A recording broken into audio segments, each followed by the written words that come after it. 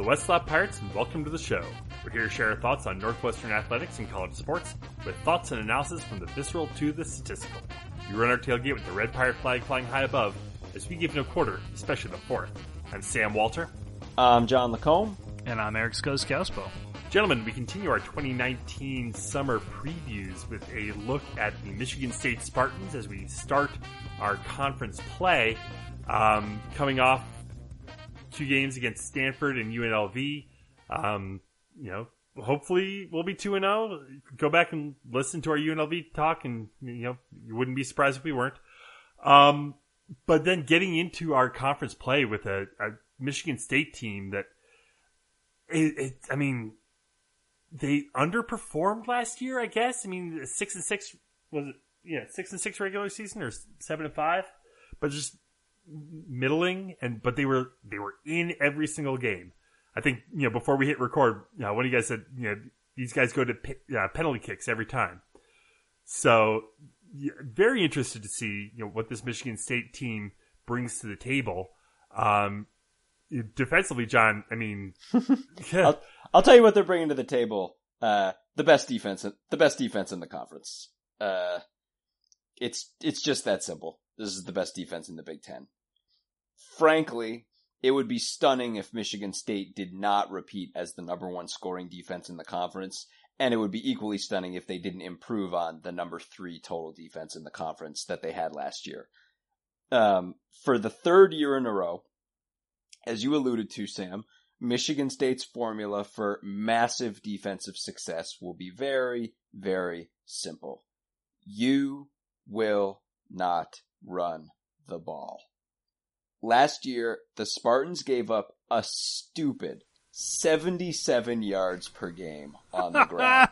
I love that you describe that as stupid, because it's the only way to describe it. And for the 3rd year in a row, they basically returned the entire core of talent that makes that possible. For starters, defensive end Kenny Willeks should be in the NFL right now, except he broke his leg in their bowl game last year, so he elected to come back for his senior year. He's fully healthy now. So MSU gets to run back Willeks' ridiculous 20.5 tackles for loss from last year. And next to that, you can pencil in 600 pounds and 16.5 tackles for loss of line-absorbing monster in tackles Raekwon Williams and Mike Panicek. At linebacker, Michigan State once again returns, quote, the one who isn't Patty Fisher, unquote, as Northwestern fans should think of Joe Bacci when they're considering potential Big Ten All-American middle linebackers. And I think that's probably how the rest of the nation looks at those two as well. Tyreek Thompson and Antoine Simmons will man the other 2 spots, and they're both a little green. But let's ask Blake Gallagher what it's like to step into an outside role when the guy in the middle is one of the best guys in the nation. I'm sure these 2 guys are going to be just fine. The secondary has been Michigan State's point of relative weakness for the last 2 years, but that's more by design than anything. The now graduated Khari Willis, who was their strong safety last year, he basically was just a 4th linebacker. He was enormous and they played him down so much. And NU commit free safety David Dowell, who I feel like I've been harping about he and his brother's decommittal for 4 years now. He's back this year. He was spotty against the pass, but he was great against the run too. Michigan State doesn't worry about sacks either. So all things considered, the number 8 pass defense in the country is in the conference is just fine by Michigan State. They were a mediocre pass defense and they were just fine with that. And they just may improve in this area too, because after being injured for the first half of the year, sophomore corner Josiah Scott came on like gangbusters down the stretch. He had 2 picks and 7 pass breakups in a handful of games. And that's just gravy for this defense. And also gravy are all of the extra sacks that Willeks generates that the Spartans really aren't even angling for. He just gets them because he's good enough. The way to go at Michigan State, obviously, is through the air. It's tricky, but it can be done. May I interject and read you some statistics? Yeah, go ahead. I'd like to share, because for 3 years now, Northwestern has beat Michigan State. and with the exception of an incredible rushing game in 2016 from Justin Jackson, I just want to share Clayton Thorson's stats. So in 2016, he had a very healthy 27 of 35 attempts for 281 yards and 3 TDs with 1 pick. The next year in 2017, when there was no running game to speak of because of the aforementioned Joe Bachie, Thorson was 33 of 48 for 356 yards and 2 TDs. And then last year he was 31 of 47 for 373 yards and one TD? No, it was more than that. It was his game of the year. Yeah, it got better every single year. And the thing is, that might seem like second nature, but that's credit to Thorson. Not a lot of teams in the Big Ten had a guy like that who could come out. And again, aside from Josiah Scott, Michigan State's back four can totally be had. And if you can contain Kenny Willekes, they don't get sacks. Like, they're totally okay with this. They do everything through the run, and it totally works for them, except randomly not against Northwestern. Hunter Johnson should totally have time to throw in this game. And I think, again, if Willekes can be contained, the wideouts are going to be open here. Any attempt to establish the run is going to lead to 3rd and long situations. Those are just wasted downs against Michigan State. With all of this said, and again, we hate to harp back on this because we spent half of that pod trying to encourage you to listen to a different pod instead. I hate to go back to this well again, but the real thing to remember here is the game that comes before this game. And that's UNLV. Because Fitz and McCall are stubborn, but they aren't stupid. They know the way they're going to have to approach this Michigan State defense. And you'd better believe they're going to play the exact opposite style of football against the running Rebels. So just assume that those green Spartan uniforms, that delicious shade of green, is probably going to match the color of whatever you're going to be throwing up while you're watching us play UNLV. If we can get by that game in one piece, though, just like Scuzz said, expect us to really kick the tires on the guy we've got slinging for us now, Old Hunter, and we can try to win a tight one against Michigan State through an aerial assault. It might not even be a tight one. We've done it before, and we can definitely do it again. It's so funny to me because some of the same mentality that will go into that UNLV game of like, oh yeah, we can run against these guys, we can control the game, we can control the clock, yada, yada, yada. That's the same mentality that I feel like a Michigan or an Ohio State would approach a game against Michigan State. Right, that's why Michigan loses to Michigan State. Exactly. So, right. And Northwestern says, well, shit, guys, we ain't going to be able to run the ball. We better throw the daylights out of it. And they plan accordingly. And look what's happened the last 3 years. And it's stunning. It's stunning that we could see coaching performances of UNLV stacked up against Michigan State. And I'm jumping way ahead there. But if you look at years past, right, like Michigan State. It was generally like 3 years ago. Michigan State was followed up. Like we put 54 points up on Michigan State, and then the following week, only 24 against Indiana. And it's that mentality of how are we going to attack this team? How are we going to go into this game? How are we going to prepare? Well, we're not going to be able to run, so we better be prepared to throw. And imagine if they did that every game. It's just fascinating to think about that perspective. When you the other thing, like just digging through Michigan State stats, they're the only team in the Big Ten last year that had less than 400 rushing attempts against them.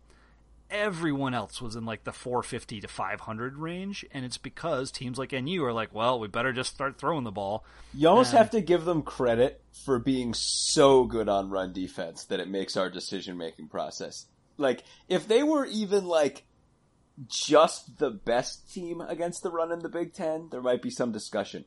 It's like, I encourage everyone to go look at the stats. It's not close. they're so much better at run defense than everybody else that it's right. You just be like, well, I guess we're throwing. All right, good. And then we can. Yeah. And, last year, he also didn't have a running back at that point, right? Yeah, true. That you have a point. That was pre-Bowser. True. But, yeah, but save 2 years Bowser. ago, 2 years ago, we attempted 20 rushes against Michigan State. And that was a game that went into 3 overtimes. Only 17 rushes with Justin Jackson, 3 with Jeremy Larkin. Thorson had another 7, but however many of those were scrambles, etc. I mean, we basically were like, all right, we're just throwing the ball. I'd like to mention too, just because this is amusing to me, if it feels like Scuzz is filibustering here, we should remind you Michigan State was 6-6 last year, and there was a reason why. Well, let's talk about the Michigan State offense, Scuzz. I don't even need to tee it up for you. Let's tell us what we're looking at. Yeah, so last year, Brian Lewerke regressed in every possible way. Completion percentage, total yardage, yards per attempt, TD rate, pick rate. It was a bad year from a guy that was perceived to be one of the better returning QBs in the conference. Yes, he was banged up. He missed 3 games, including opportunities to pad his stats against Nebraska and Rutgers. But to me, those rate declines are really concerning for a QB in year 2. At the same time, I think the bigger issue was injuries to what I consider the classic Michigan State receiver. You think Charles Rogers, Plaxico Burress, Blair White, B.J. Cunningham, and then last year, Felton Davis and Cody White. Big physical receivers that can outsize opposing DBs and win jump balls or back shoulder throws at the sideline. That has been the MSU model for years. Run the ball, run the ball, run the ball, throw a deep out. And when they haven't had that player, so in 2016, this is the other time going into the year, I was like, oh man, guys, I don't see anybody on this roster above 6'1", 6'2". Now, Felton Davis happened to emerge that year. He broke out against the Cats mid-year and had an incredible performance, but last year, when Davis got injured and then Cody White got injured, this offense just fell apart. They only scored 6 points on Nebraska and 6 points on Oregon. Those were 2 horrible defenses. Now, they were without White and Davis in the middle section of the year. They got White back down the stretch. But what's clear to me is how critical the combination of those 2 guys were for MSU. So early on, in the first, 4 games of the year when they were playing together, Davis averaged 17 yards per catch and White 15.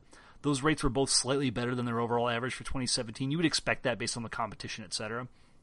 After White got injured, Davis's overall production increased, but his average yardage dropped down to 13 yards per attempt. That's a pretty big drop-off. Now, granted, that was against Northwestern and Penn State, 2 pretty good defenses, but still, you could throw in Northwestern last year, for sure. What's more telling to me is that when White returned then, later in the year, now Davis was injured, his average dropped all the way down to 11 yards per catch. And with it, the Michigan State offense just cratered. Even in games where Lewerke was healthy and playing, like Maryland and against Oregon in the bowl game, the passing attack was anemic and below average. They were throwing short of the sticks. It was just a mess. So now the big question, what's going to happen in 2019, right? Lewerke is back. You would again perceive him to be a solid, if not top-tier QB returning in the Big Ten. They get Cody White back. He was their top overall receiver based on production. It is still clear to me that, when you look at the results last year, when I think about every bit of Michigan State football that I've watched the last 2 years, Felton Davis was a special talent. Yeah, and he's so good. He was incredible. He's probably the best receiver they've had in a long, long time. He's gone, and they have nobody like him. Last year, Darrell Stewart and Cam Chambers played a fair amount. Neither one of them is a Davis-type threat or body. They don't have the deep threat capabilities. Phil Steele really likes a guy named Jalen Naylor to break into the lineup. He's a smaller, fast slot receiver type. But again, that's not the Michigan State MO. It's not how they attack in the passing game. White is the biggest receiver I can find on their roster. He's listed at 6'3". There's a 6'6" true freshman, but he's way, way, way down the depth chart. The good news for Michigan State is that they do return Connor Haywood. He outplayed L.J. Scott at running back last year. He's probably not a first-round draft pick, but he's pretty good. They have a real strong freshman from spring ball named Anthony Williams, who will probably be in the mix as well. The other benefit, they bring back the entire offensive line. They're really strong on the right side from center to right tackle. All 5 starters are upperclassmen. That being said, their line was below average in run blocking last year, like bottom third of college football. So, without these receivers, they might be leaning back on a running game that isn't going to be super not against strong. us. They are. Yeah, exactly right. Now that being said, the O-line was excellent in pass protection. That is certainly aided by Brian Lewerke's elusiveness. I don't think he's a great running threat or a runner. He averaged like 2 yards per carry last year. That's kind of on par with Thorson in some games. But he's incredible at extending plays, moving the pocket, etc. When you consider they had some injury problems on the O-line too, like overall pretty good. The depth is good. The recruiting pedigree is really good. Like they're going to be solid there. In the end, I think their offense is going to suffer for 2 reasons. The run game very, very well may be anemic again, especially against teams like Northwestern. And I don't think Lewerke gets back to where he was 2 years ago from a production standpoint. I think he ends up somewhere in between and possibly closer to 2018 than they wanted. Certainly from an explosiveness standpoint. Like that's the big thing to me is like when Michigan State's been really good, they're an explosive team. They get explosion plays. I think they're just missing the guys to make that happen this year. And as a result, I think they're going to struggle at times when they can't dominate people on the ground. And the nature of their coaching staff is to revert back to conservatism and say, well, yeah, let's try to take this to PKs or pray for rain and see if we can outlast a Michigan team in bad weather again. It seems to work for them in the past, but very, very good point. Let's run through their schedule real quick. We do get them fairly early, but they open the season at home against Tulsa, and then Western Michigan, and then Arizona State. The back end of that home and home. Where they went out to the desert last year and got beat by a late field goal. Then their first road game is at Northwestern. They come back for homecoming against Indiana. Then they're at Ohio State, at Wisconsin. Bye week, Penn State bye week. Illinois at home, at Michigan, at Rutgers, and then home for Maryland. It is, you guys both talked about it earlier, and I think you did it especially, Sammy. It's really weird for us to talk about Michigan State because we seem to do so well against them. And it's just so easy to forget that this team, tends to play really well against Michigan amongst other teams. And it's a strange situation. The one thing that keeps sticking out to me, and Scuzz talked about it a lot, is Felton Davis for us, that game almost reminded me of the Maryland game the year before in DJ Moore, where I felt the whole game like we had the better team and there was one player on the other team keeping them in the game. And that's what it felt like with Davis last year in Michigan State. And I feel like, down the stretch, I felt like he was a titanic loss for them. And, like you said, Scuzz, they've got guys coming in, but it's hard for me to imagine that they're going to have another guy immediately stepping up who's just at the same caliber. And it's they don't even have anybody the same size. Right. So it's like that offense is going to have such trouble. And then the weird thing is immediately I just want to run down the list and look at, all right, so of every team they play, who gets great quarterback play and who doesn't? Because the teams that don't get great quarterback play, it doesn't matter how many points Michigan State scores because the other team's not scoring any points either. Hence the aforementioned PK's comment that we keep talking about here. No one's just going to score in these games.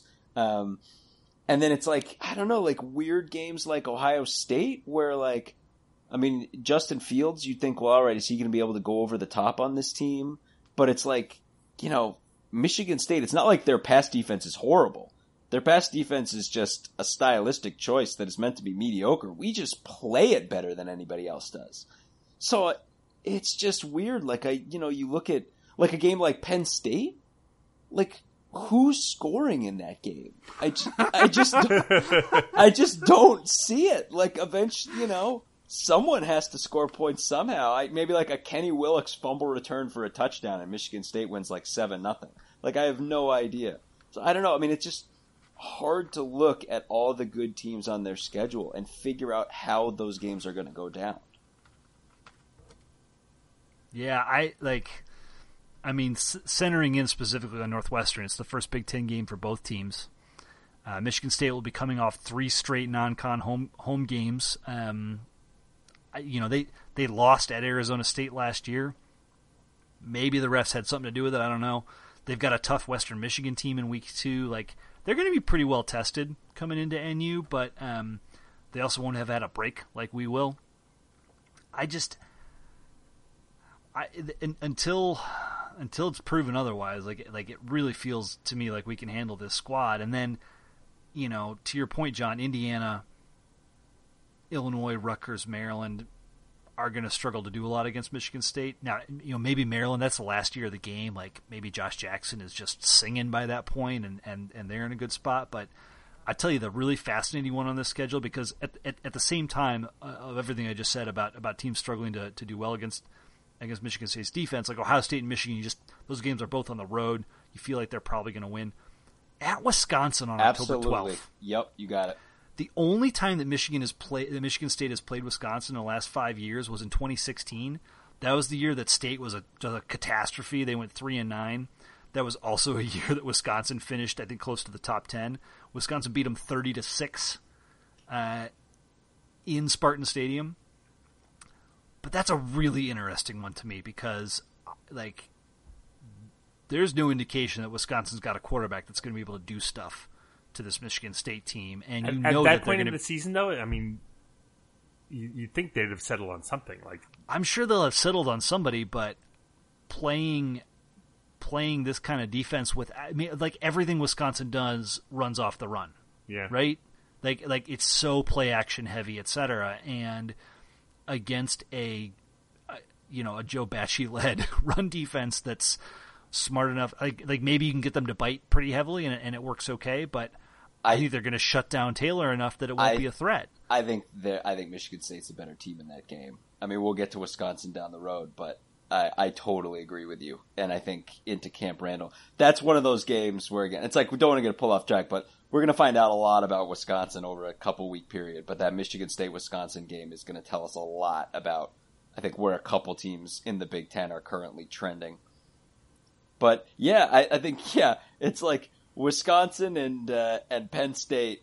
That's going to be some real turn back the clock football over those 2 week period, because man, those are two great defenses and probably one good defense, and offenses that are going to have real trouble trying to figure out how to move the ball. But I mean, you look at the schedule, and very conceivably, they could only win one game on the road. Very conceivably. Yeah, no, and I mean, like and aside from Michigan, they just might get that Rutgers game too. I loved it up there. I wasn't sure where you're going to smack it down, but thank you for that. Yeah, no, I mean, you're right. I mean, like, they'll pace Rutgers like everybody else. I mean, although I encourage everybody, watch Rutgers try to play this defense. I can't recommend it enough, because like I mean, Rutgers is certainly in the argument for worst starting quarterback in the conference, and I don't know how they score. Michigan's defense may outscore Rutgers' offense in that game. But, so let's say if they get Michigan State at home, maybe they get their revenge win there. That's 3. Indiana, 4. They could win 10. I mean they could.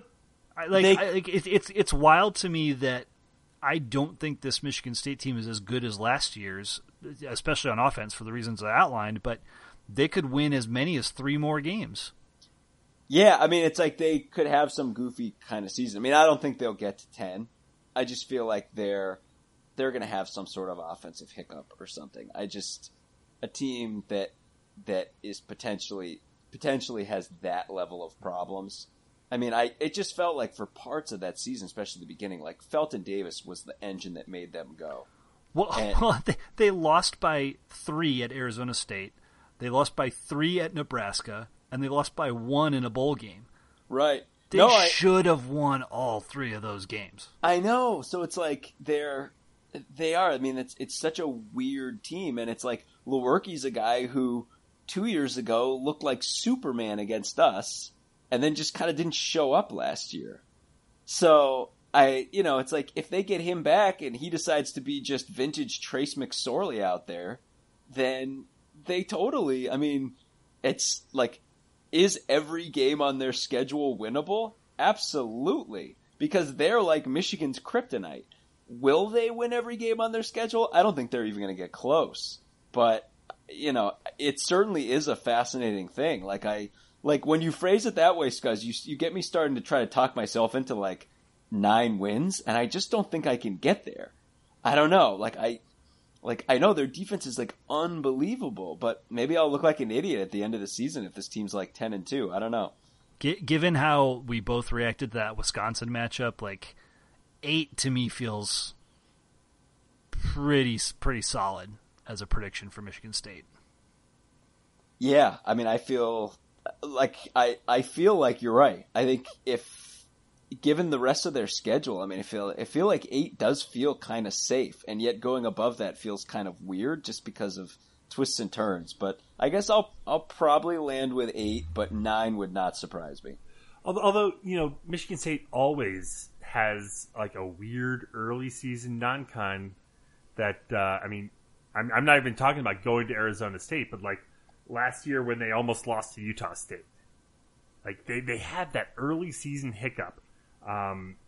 Western Michigan's supposed to be pretty decent. I don't know about Tulsa. Nah, probably not Tulsa, but I mean, it'd be a situation where Michigan State makes a couple horrible offensive blunders in the game. Western Michigan capitalizes and wins like a low-scoring game. I mean, that's the formula for it. I mean, it's not impossible. But I mean, that's the thing, that we're talking about this with Michigan State while at the same time talking about the fact that they could beat every single team on their schedule. They're just weird. I mean, what can you say when a team's is that weird on offense and that good on defense? I mean, I doubt they're going to get blown out by anybody. I would expect that they're going to be in most of these games. So, I don't know. Yeah, 8 or 9 feels about right.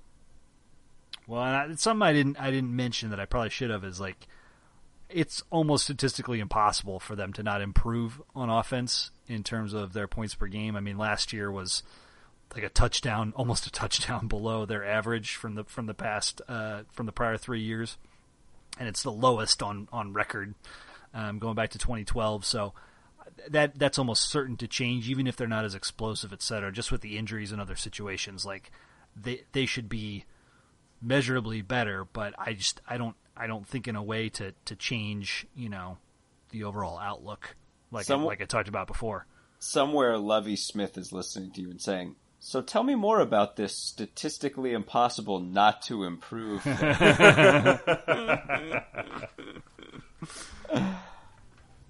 Oh, well, let's go ahead and put a bow on Michigan State here. Leave it there for tonight. Head to our website, westlotpirates.com, where you can leave comments and questions. Find us on Facebook, Twitter, and Instagram at westlotpirates. And you can always email the show, westlotpirates@gmail.com. Tune in next time as we give our visceral and statistical views on Northwestern athletics, and look for us in the West Lot O'Brien Field flying the red pirate flag, because we give no quarter, especially the fourth. John Lacombe and Eric Skazby and Sam Walter, thanks so much for listening. We'll see you next time.